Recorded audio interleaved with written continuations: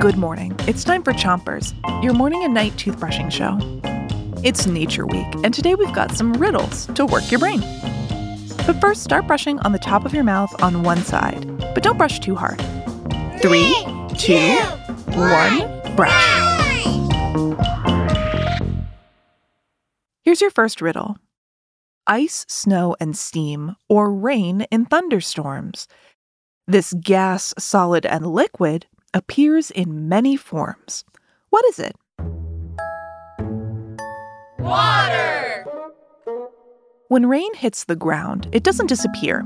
It goes on to another step in the water cycle. The water cycle is all of the water on Earth, constantly moving around. I'll explain more after you switch your brushing to the other side of the top of your mouth. The water cycle is the way that all of the water on Earth moves around. Clouds are full of water. When they get really full, that water falls to the Earth as precipitation. You may know precipitation as rain or snow. Switch your brushing to the bottom of your mouth and brush your front teeth too. But how did the water get in the clouds? Well, that's through evaporation. Water down here on Earth evaporates when the sun heats it up on a hot day. And when water evaporates, it heads up to the sky, and it becomes water vapor in clouds. And then the cycle starts all over again.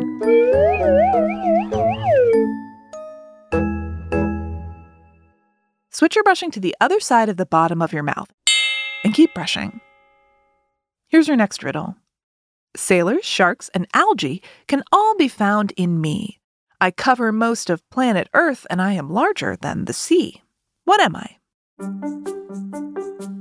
The ocean! The ocean covers most of the Earth's surface, more than 70%. That means that if your 10 fingers were the entire Earth, the ocean would be 7 of them, and only 3 of your fingers would be land.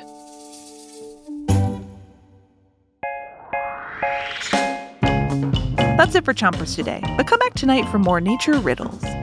Until then, 3, 2, 1, spit.